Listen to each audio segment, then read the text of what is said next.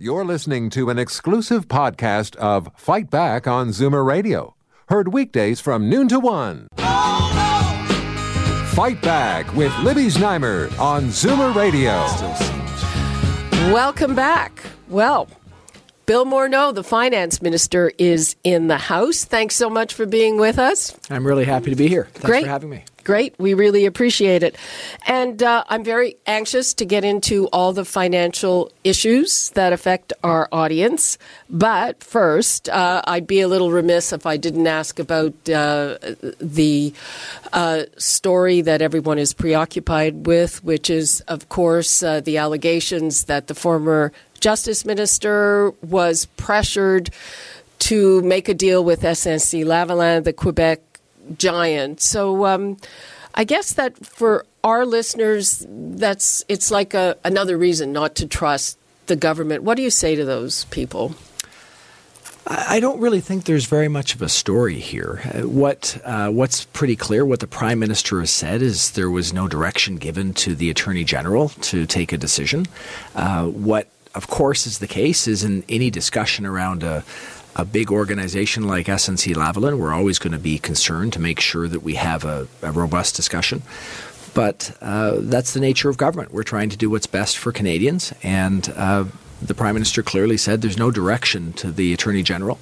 So, from my perspective, there's not a whole lot to discuss. Mm-hmm. The provision that would have allowed them to avoid prosecution was in your budget bill.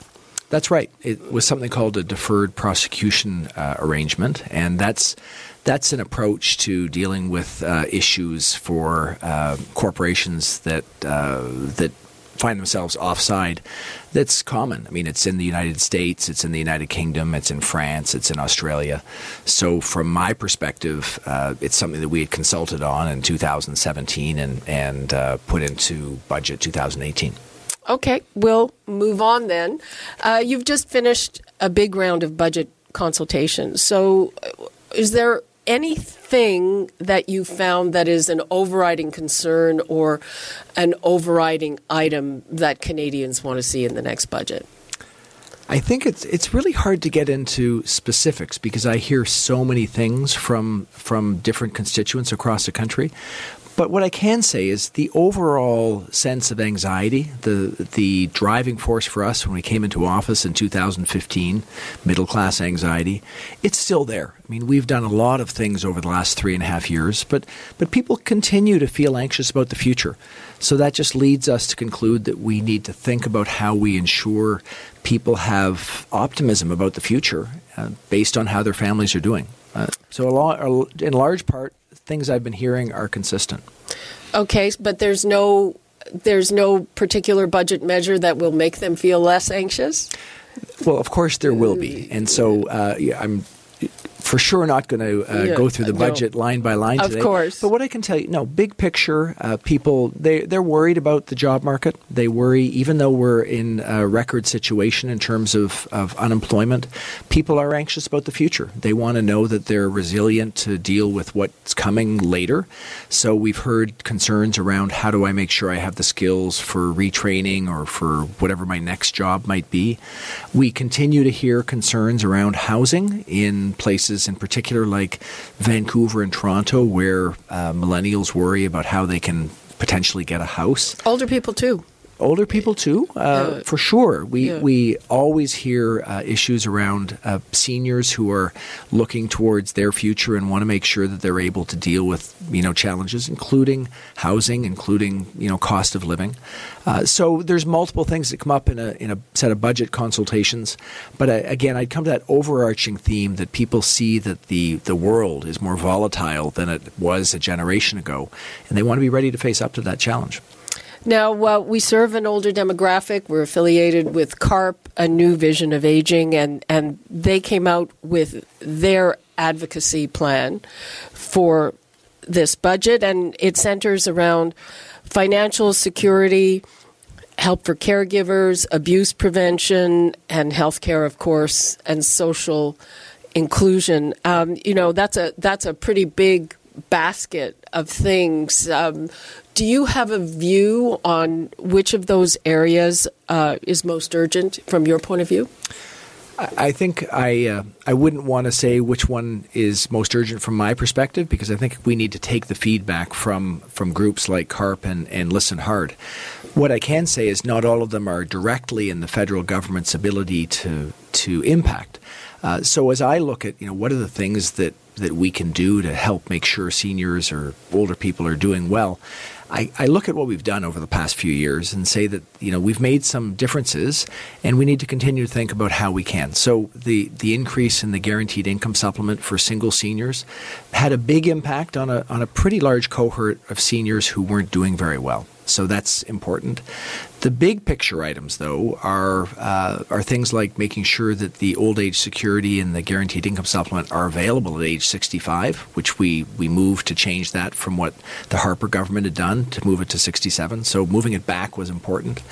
And of course, the big thing that's going to make an important difference over the long term is our agreement to enhance the Canada Pension Plan so that future seniors have more resiliency in the face of raising costs of living, because they actually just have more pension income from the government.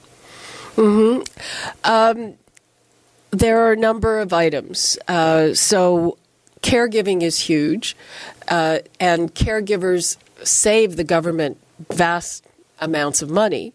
The burden falls on women more than on men, and I know that you've made it a little easier to access that tax, the tax refund. But a lot of people are saying it really should be a refundable credit, because there are a lot of people, they have to at least cut back their hours or stop working in order to be able to do this. Well, those are the sorts of things that's what goes into a budget. We need to look at ideas like that and think about, are they going to have a broad enough application to impact a lot of people?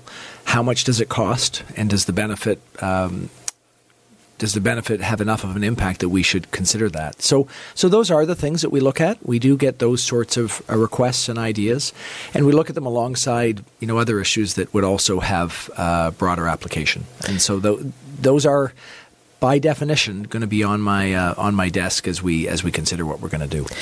As part of that caregiving piece, Canada committed to a dementia strategy, but it's not funded. And the numbers are staggering. There are over 500,000 people now affected by dementia. It's going to go up to nearly 1 million in 15 years or so, and the Alzheimer's Society has made an ask of 150 million over 5 years. I mean, it's a big ticket item, but most other G7 countries have made the commitment. Well, I think this is an important thing for us to think about. We've been really from day one thinking about what are the issues around mental health that we need to focus on as a government. So you will have seen when we came to new health care accords with the provinces, we put part of the funding against mental health funding and asked the provinces to focus on that. Of course, that does reflect the division of responsibilities in our country, where provinces are responsible for the delivery of health care. We have an important role. But ideas like the idea brought forward by the Alzheimer's Society are important for us to consider. We do see this issue as one that's important, it's growing, and presenting real challenges. So that's, again, the sort of thing that we're listening hard to people to understand the issue.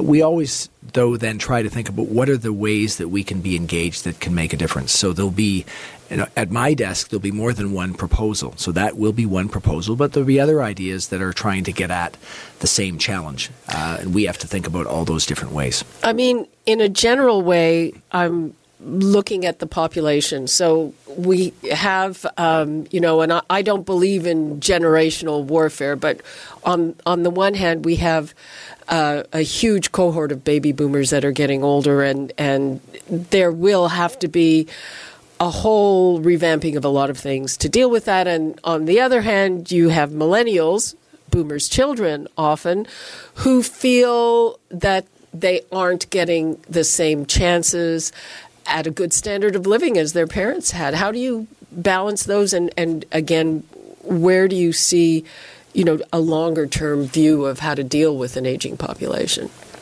We don't have the luxury of just looking at any one cohort of people. Mm-hmm. We really do need to think about how our financial decisions impact everybody.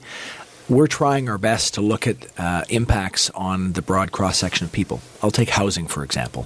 When we thought about housing, we really thought about three different parts of the housing market. We thought about affordable housing and how challenging it is for people, especially people in lower incomes, to get access to homes or to rental properties. So we put significant funding there, and that included a directed portion towards funding housing that would be available for seniors that are in a challenging situation. When we look at the funding for dealing with the challenge of millennials getting into housing, we need to think about, broadly, what are the issues that they're facing? How do we consider both the challenge of them getting into housing, but also the fact that we don't want the demand for housing to go up in such a way that prices go up, which would actually present more problems. And finally, the issue around the rising price of houses in places like Vancouver and Toronto that we addressed. We're really thinking about how does the market go in a direction that can present real problems for the stability of the housing market. That can impact people who already have homes who want to make sure that their investment is protected. Many of whom would be people that are at a later stage in their life. So we have to look at it from all those different segments of society. Similarly, for any of our initiatives going forward, we're not trying to direct just our efforts to one cohort. We have to be responsible against all of people's challenges. But in terms of an aging population versus the younger population, do you see that you have to sort of take care of one before the other?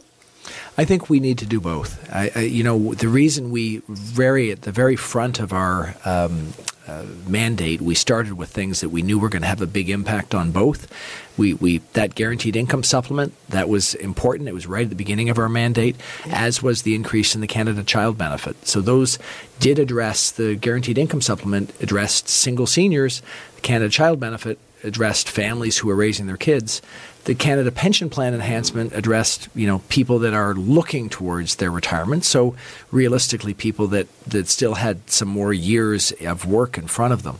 So those are, in a way, three different cohorts that we recognize that those were all important groups of people, and we're trying to deal with all three. I think that's the only way we can come at it. This is a question that I have. One of the things that is reported to be in the next budget is some kind of pharmacare program or a commitment to a pharmacare program. So here's what I'm wondering about this. You put in a carbon tax and you're seeing significant opposition from the provinces. It's going to be a major election issue. There's a big court challenge. In terms of pharmacare, Doug Ford here in Ontario has already said he doesn't think we can afford it. Is there a potential of that kind of conflict over something like pharmacare, and how would you deal with it? Well, I think you sort of addressed two separate issues in that question, and I would like to go with both of them. Sure. So the first thing around putting a price on pollution. So we've been pretty clear that we think nationally it's important that we have a price on pollution. We've already had that in place across the country in different parts of the country. When you look at what's gone on in Quebec over the last number of years with their cap-and-trade system, or in British Columbia where they put a price on carbon, both those two provinces have done well economically. They've addressed our carbon footprint in a way that's going to help our environment and do positive things over the long term. What we've said is we need to do that nationally. We want to be really clear, though, for the people listening on this show, what we're doing is we're putting a price on pollution, but we're also giving a rebate to citizens. So in Ontario, for example, we will have a rebate to Ontario citizens that's equivalent to the amount of the price on pollution, meaning that people will have the money in their pocket and they'll be able to decide how to use it. So it's it's important to recognize that we're doing that at the same time so people aren't impacted.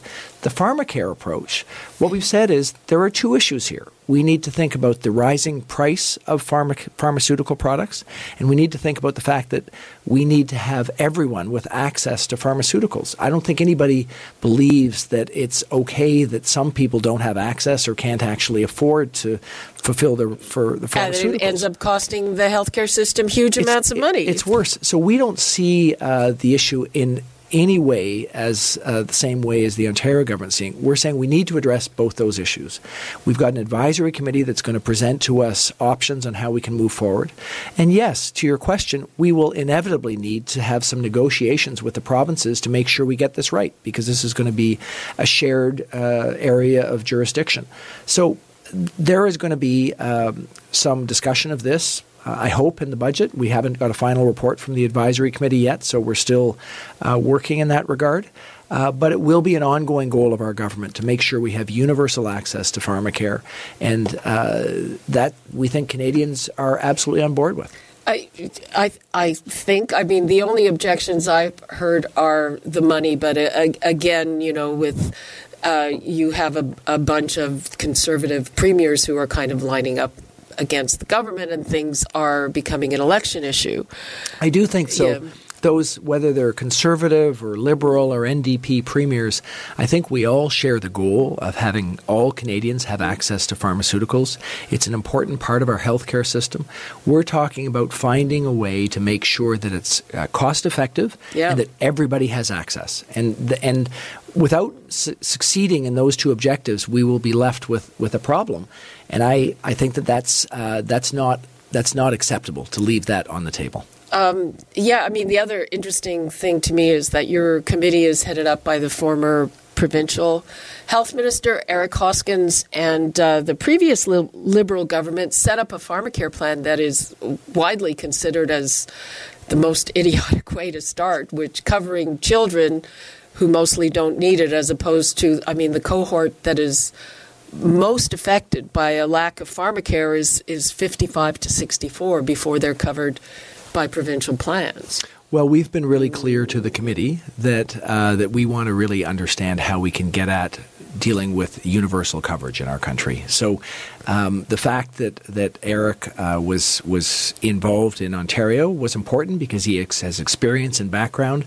He's also got a committee with people with expertise from across the country, people who have a strong understanding of how it's going to impact all different groups of Canadians, both from a geographic standpoint as well as from an age and stage basis. So I'm looking forward to getting that report, and we're going to work hard on delivering on those two objectives: cost effective and universal coverage. Yeah, and the other thing I wanted to ask about, there's been lots of talk about bulk buying and all of those things, but how do you have a mechanism so it doesn't, again, become a provincial versus federal jurisdiction kind of issue that ends up costing taxpayers more money?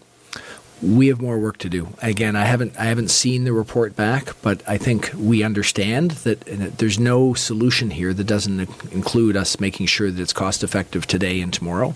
That's a goal we need to satisfy. So we'll be looking carefully at the report's recommendations in order to try to come up with a path that makes sense. Okay, we're going to take a quick break, and after that we'll be back with more with Finance Minister Bill Morneau. Back after this. You're listening to an exclusive podcast of Fight Back on Zoomer Radio. Heard weekdays from noon to 1. Fight Back with Libby Znaimer on Zoomer Radio. Welcome back. I am here with Finance Minister Bill Morneau, and we are talking about all the issues that will be dealt with in the upcoming federal budget. The word is March 18th, somewhere around there. Well, we haven't yet nailed a date, so I'm not going to announce here today until we get it sure. But we're obviously working to bring it forward as soon as we can. Okay, I'd like to ask you about another issue that is set to become a big election issue, I think. It's not entirely in your jurisdiction, and that is the asylum seekers. And a lot of people are upset about that. largely because of the cost and the money it takes away from other priorities.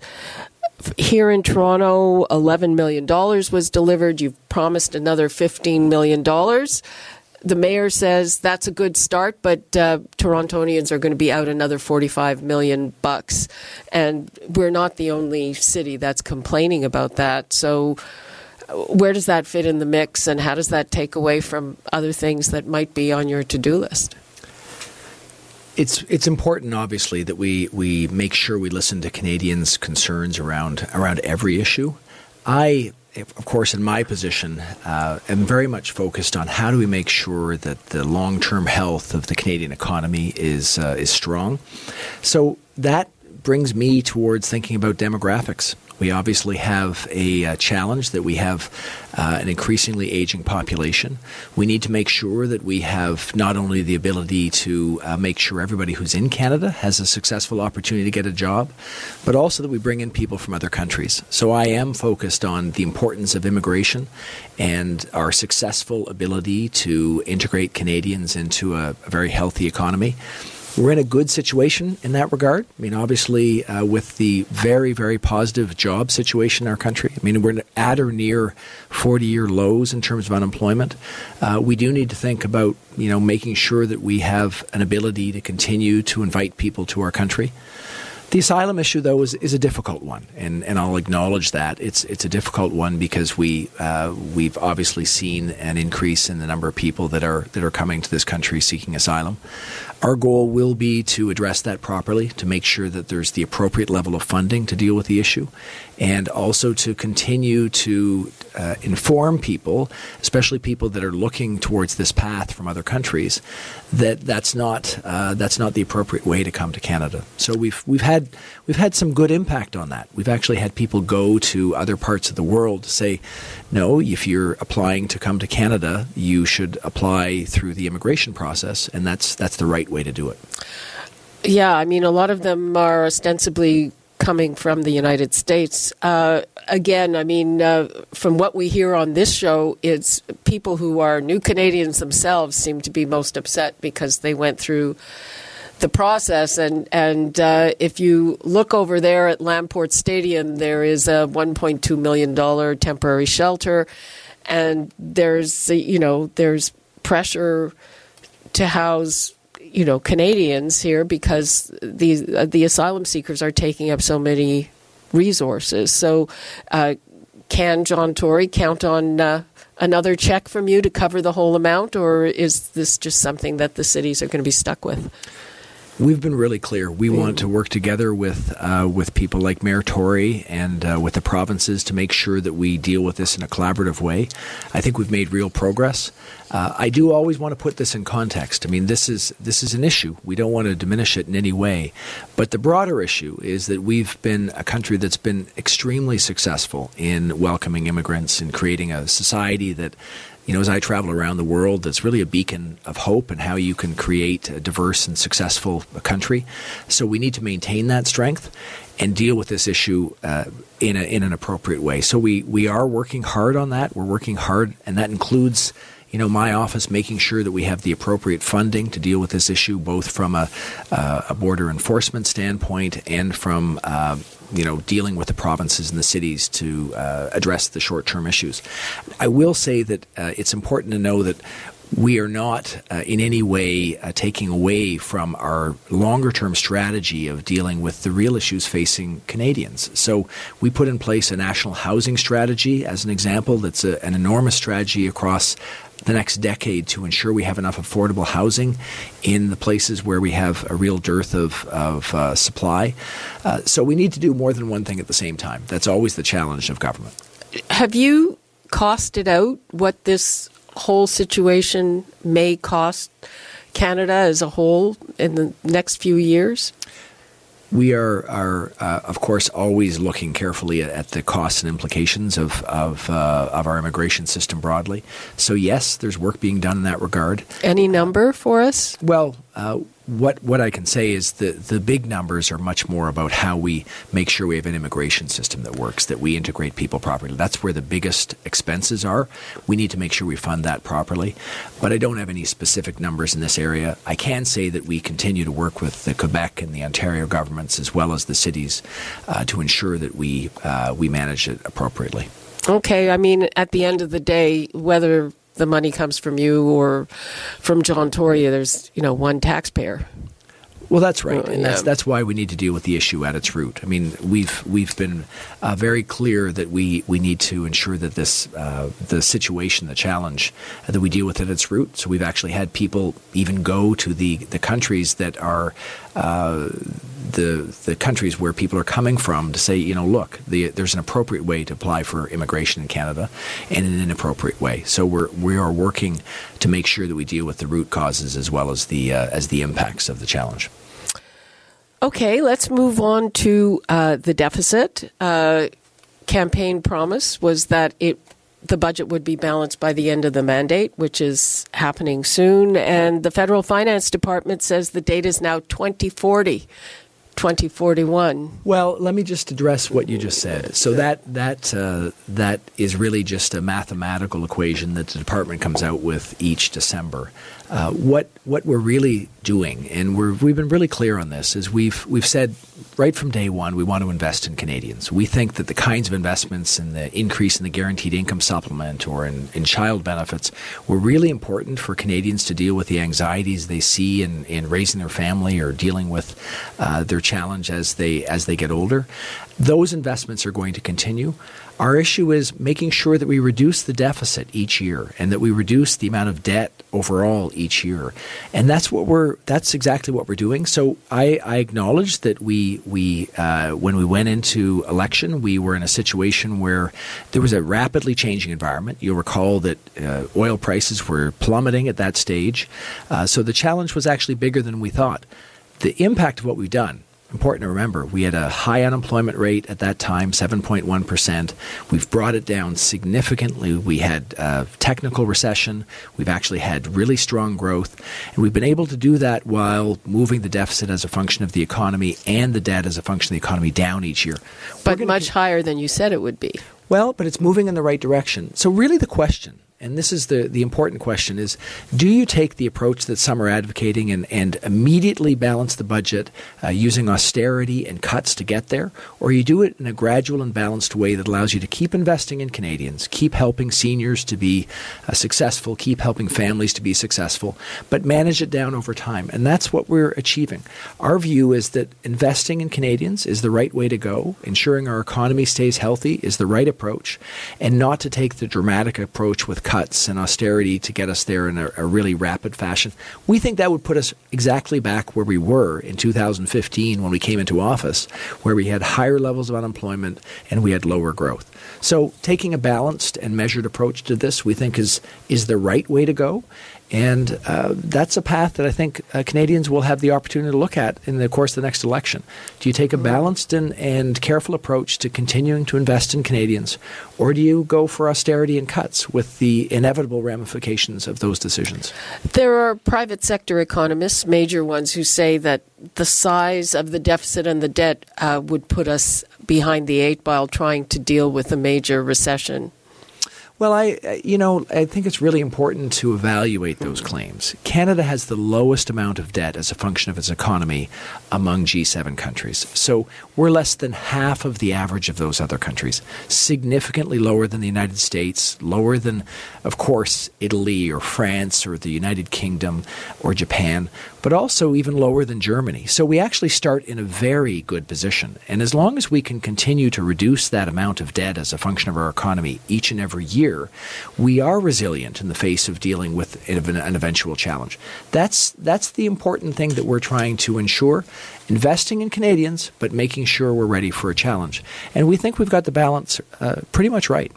Speaking of the United States, where are we at in terms of getting the trade agreement ratified and getting rid of some of those tariffs? It's an important question. I've got to say that I think that the conclusion we got to get to a new NAFTA last fall was one of the really important milestones. So the work that all of us did together, but led by Chrystia Freeland and the Prime Minister to get to that new agreement was really important. We do see that there's still some unfinished business. We do need to get at these tariffs on steel and aluminum. I will tell you that we're all working on that. I've been working on it directly, as has my colleague Chrystia Freeland. And I'd like to think that we're making some progress there, but it's not done. Similarly, we need to get the new NAFTA ratified. That's straightforward in our country. There's a process that they're going through in the United States, and we're expecting them to move forward in that process in a way that makes sense. Of course, they have a very visible and challenging ratification process. So we'll watch that with obviously intense interest, but we do think it's moving in the right direction. What about those tariffs? I mean, everybody's heard what Donald Trump has to say, and it's all pretty unpredictable, bit of a circus. I think it's important for us to keep doing the work to present why they don't make sense. I mean, first of all, the tariffs were put in place arguing that they are a security measure in the United States. Clearly, we are a U.S. ally, so that doesn't make sense from our perspective. Secondly, there's an idea that they're somehow protecting the U.S. steel industry. Well, we have very balanced trade between our two countries. I mean, we import steel. Donald Trump would argue that. Well, the facts are the facts. Well, it is balanced. So, the best we can do is continue on those negotiations. They are ongoing. I will tell you that I'm very hopeful that we will be able to get to a conclusion. I don't have a conclusion at this stage, so there's more work to be done. And we recognize that this is a broader issue. The broader issue is that whether it's in the United States, whether it's in the United Kingdom with Brexit, whether it's in France with the Gilets jaunes, we're seeing people around the world feeling anxious about international trade, about automation and globalization. So we need to remember what we're trying to achieve broadly is to deal with that, what I would call that anxiety. I think in Canada, we've been doing a pretty good job. We've significantly lowered middle-class taxes. We've increased the child benefits. We've talked about the increase in the guaranteed income supplement, dealing with the real anxieties people face, which means that they won't focus on things like trade as the enemy, because trade is actually a positive for all of our economies. But it's only positive if people feel like they're benefiting from the advantages that an economy presents.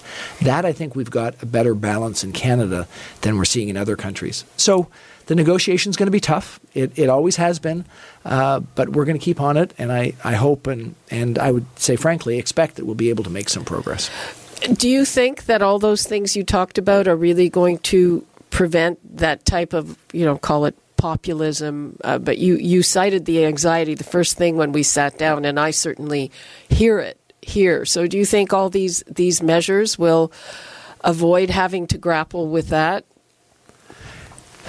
The only thing that we can do is to continue with our approach, which is to deal with the issues and challenges people are facing. So you asked, what are measures in our budget that we need to think about? We need to think about how are people feeling against their job challenges. Are young people getting the kind of work experience as they go through university so they feel confident?